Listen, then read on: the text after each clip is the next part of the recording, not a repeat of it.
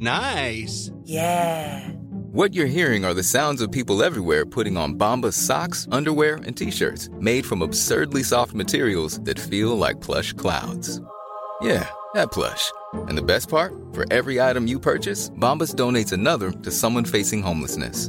Bombas. Big comfort for everyone. Go to bombas.com/ACAST and use code ACAST for 20% off your first purchase. That's bombas.com/ACAST. Code ACAST.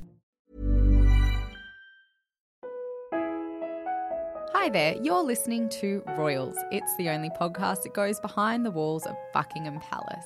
My name's Zoe Burrell and I'm a writer about all things royal at New Idea magazine. And I'm Angela Mollard and I'm a journalist, author and proud royal expert. And on the show today, we're going to be chatting all about Christmas with the royals and particularly the fears surrounding Prince Andrew. And the special test for royal staff.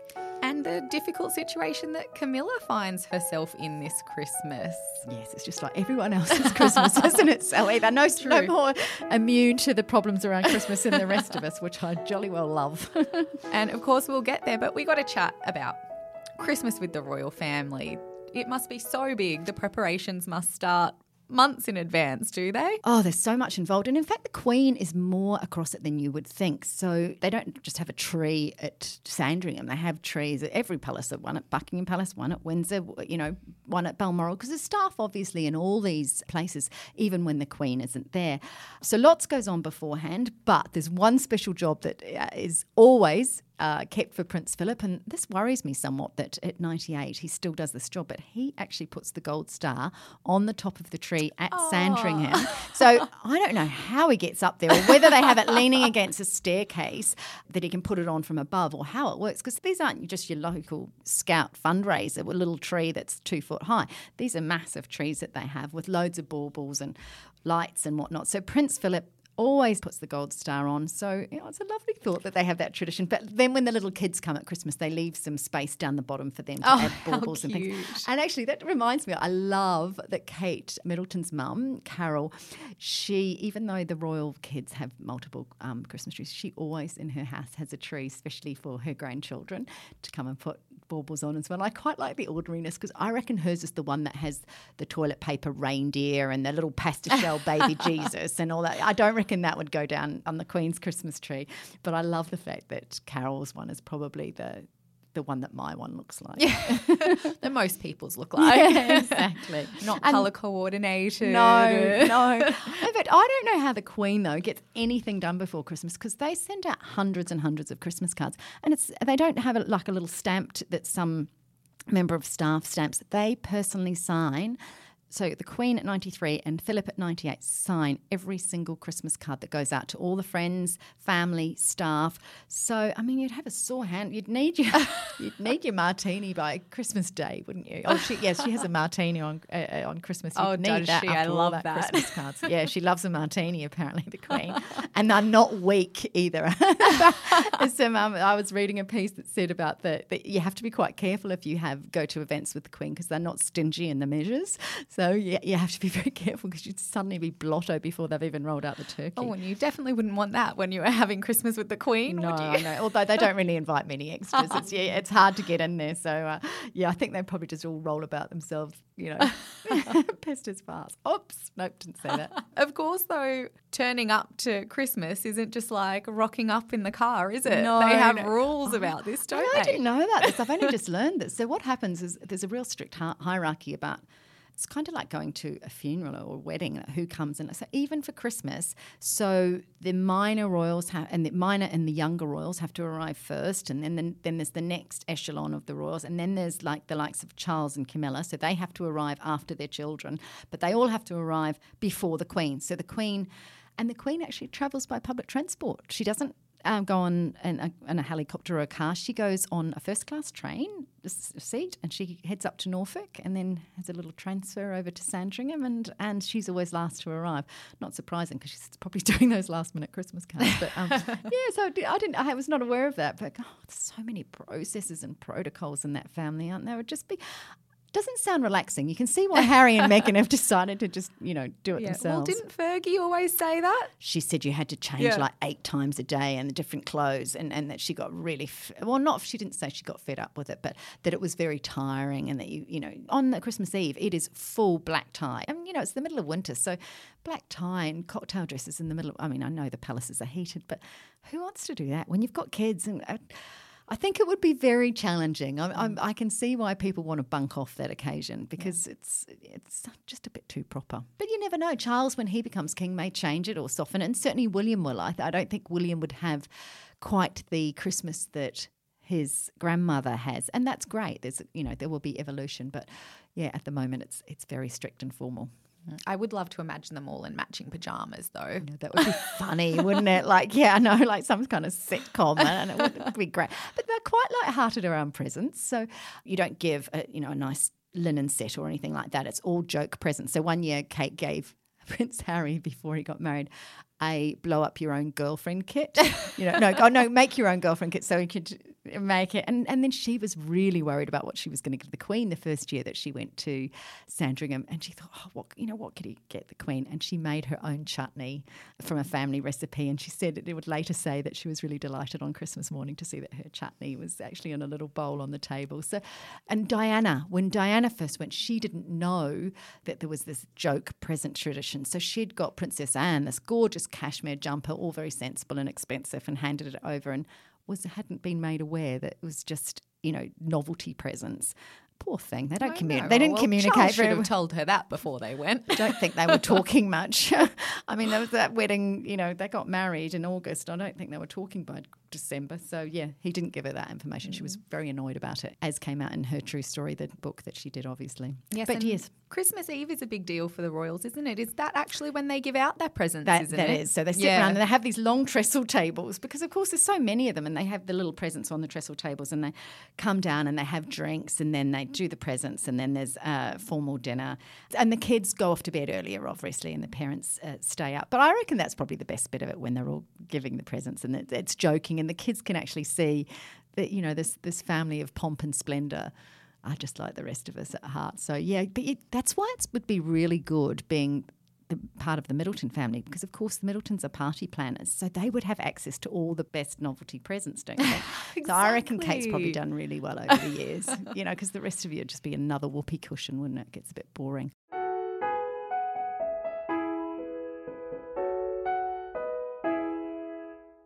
Don't they also have a special name for breakfast the next day? Yes, they call it mucking in. So it's all laid out on a sort of like a buffet style, and there's no formal breakfast. You don't have to. You can go and help yourself when you want to. Thank goodness, because then they have obviously the big lunch after church. But yes, mucking in is the name of the. Sounds very horsey, doesn't it? Mucking in for breakfast on Christmas morning. So, and then they, as we know, go off to church. Yes, well, we can expect it to be a little bit different this year, can't we? Can't wait. I usually do some television commentary on Boxing Day, because of course our morning is their evening. So we've seen the Queen's speech, and we've seen obviously who goes to church, and it's always a little bit, Meghan and Kate going to speak to each other. Well, that was last year. This year it's going to be, is Prince Andrew going to actually walk to church? Well, firstly, is he going to be there? I've always called it that he will be, because to not be there is, it's not tantamount to being guilty, but it's a family occasion, and he needs to go and repent on his pomposity and lack of judgment, I think, anyway, but I think it'll be interesting to see whether or not he walks to church or whether he gets a car. There is some huge concern among palace courtiers that there may be sexual assault campaigners and a bit of a protest at church this year. I kind of think that because the media said there might be, that could lead to there being that problem. It's hard to know, and it's hard to know how it'll be managed, but I can imagine the police, the Norfolk Police, and I can imagine the Queen. You don't know what's going to happen. This is a really tricky year for her.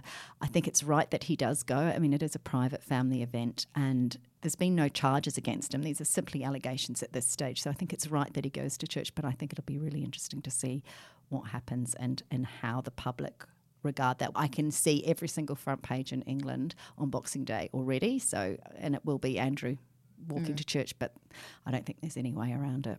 I don't either. Everyone will certainly be watching, won't they? Yes. And the Queen's speech, Zoe, it's 27 years, I calculated this the other day, since she gave her Annus Horribilis speech, which you might be a bit young to remember, but back in 1992, she did a speech where she basically said, this has been my Annus Horribilis. 1992 is not a year on which I shall look back with undiluted pleasure.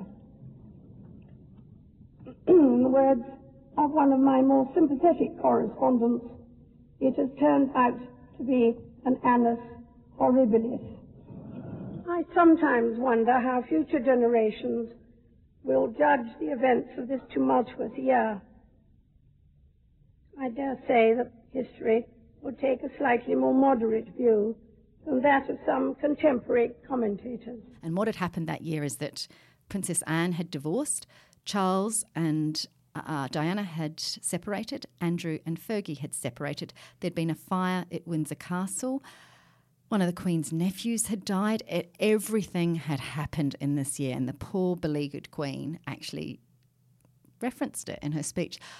Who knows how she will reference what's happened with Andrew this year, because this is on that scale in terms of a bad year. This is a bad year for the Queen, and it's an unresolved bad year. So I suspect she'll tiptoe around it. I think she'll reference it obliquely within the whole Brexit mess and everything she's had. I mean, England has been at a standstill for 3 years over Brexit. So I think she will reference that, and that the sort of feeling of what's happened with Andrew will come through in that, but I don't think she'll directly mention it. Although I do have to ask you, obviously the Royals have so much staff on hand. Do their staff work over Christmas? Because I can't really imagine the Queen cooking her own. No, she doesn't. they don't at all. I mean, that's the thing. If you work for the palace, you're 24/7, 365 days a year. And of course, some people will be rostered off, and each year other people would have time to spend with their family. But signing up for that job, you are there to serve them. And actually, Darren O'Grady, a former chef to the Queen, has spoken a lot about Christmas and what he used to serve, and turkeys, and they have various potatoes. It's very traditional. But what's one lovely tradition is when the head chef has sliced the turkey, the Queen has a special toast to her head chef on that day, which I think is really lovely. Yeah, that's lovely. I'm not sure who the head chef is now, but that he revealed that little tidbit about what happens at Christmas. Oh, perfect. And I know that just like the rest of us, that the royal family, sometimes have some difficult situations they get into with divorces and other families. What's happened with Camilla this year? Wow, this is interesting, isn't it? So it's just like so many people at home, normal people that are going about their business. They have this situation where they might be from a blended family, or they may have divorced and they have another family. So if you think about it, Camilla actually has her son and her daughter and her grandchildren who are completely separate to the rest of the royal family. I mean, she's Charles's second wife. And so what she's doing this year is she's going to the church. She wasn't there last year. She had a really heavy cold last year. This year she's going to the church, and then she'll have lunch. And then after the Queen's speech, which I think is around 3:00, she'll make her way down to London. And we know this because her son, Tom Parker Bowles, who's a chef and writes cookbooks, has talked about the fact that they'll come down to London, and then she'll spend the evening with her son, her daughter, and her grandchildren.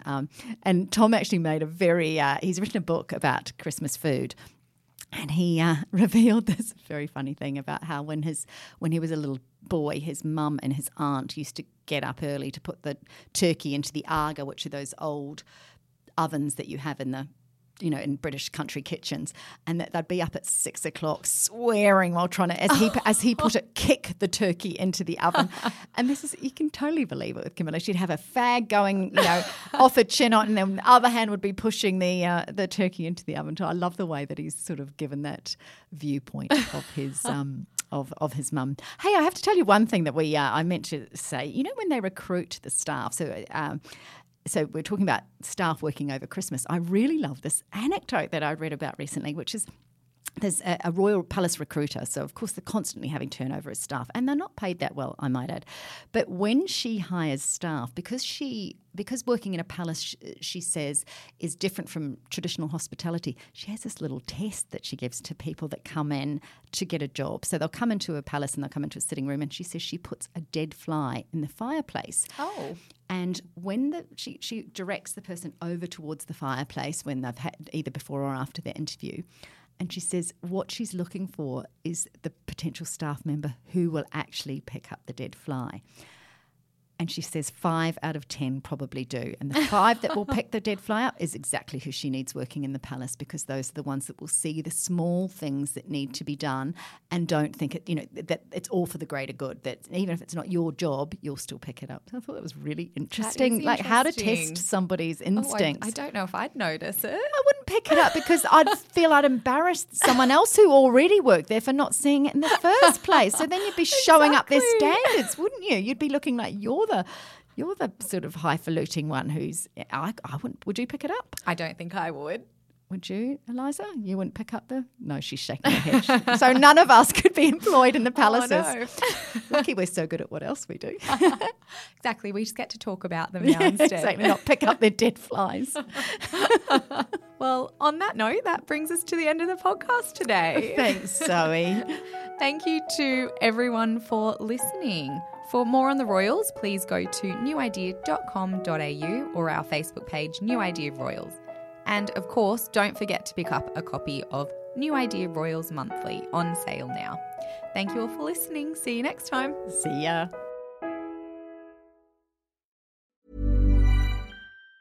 Even on a budget, quality is non-negotiable. That's why Quince is the place to score high-end essentials at 50 to 80% less than similar brands. Get your hands on buttery soft cashmere sweaters from just $60, Italian leather jackets, and so much more.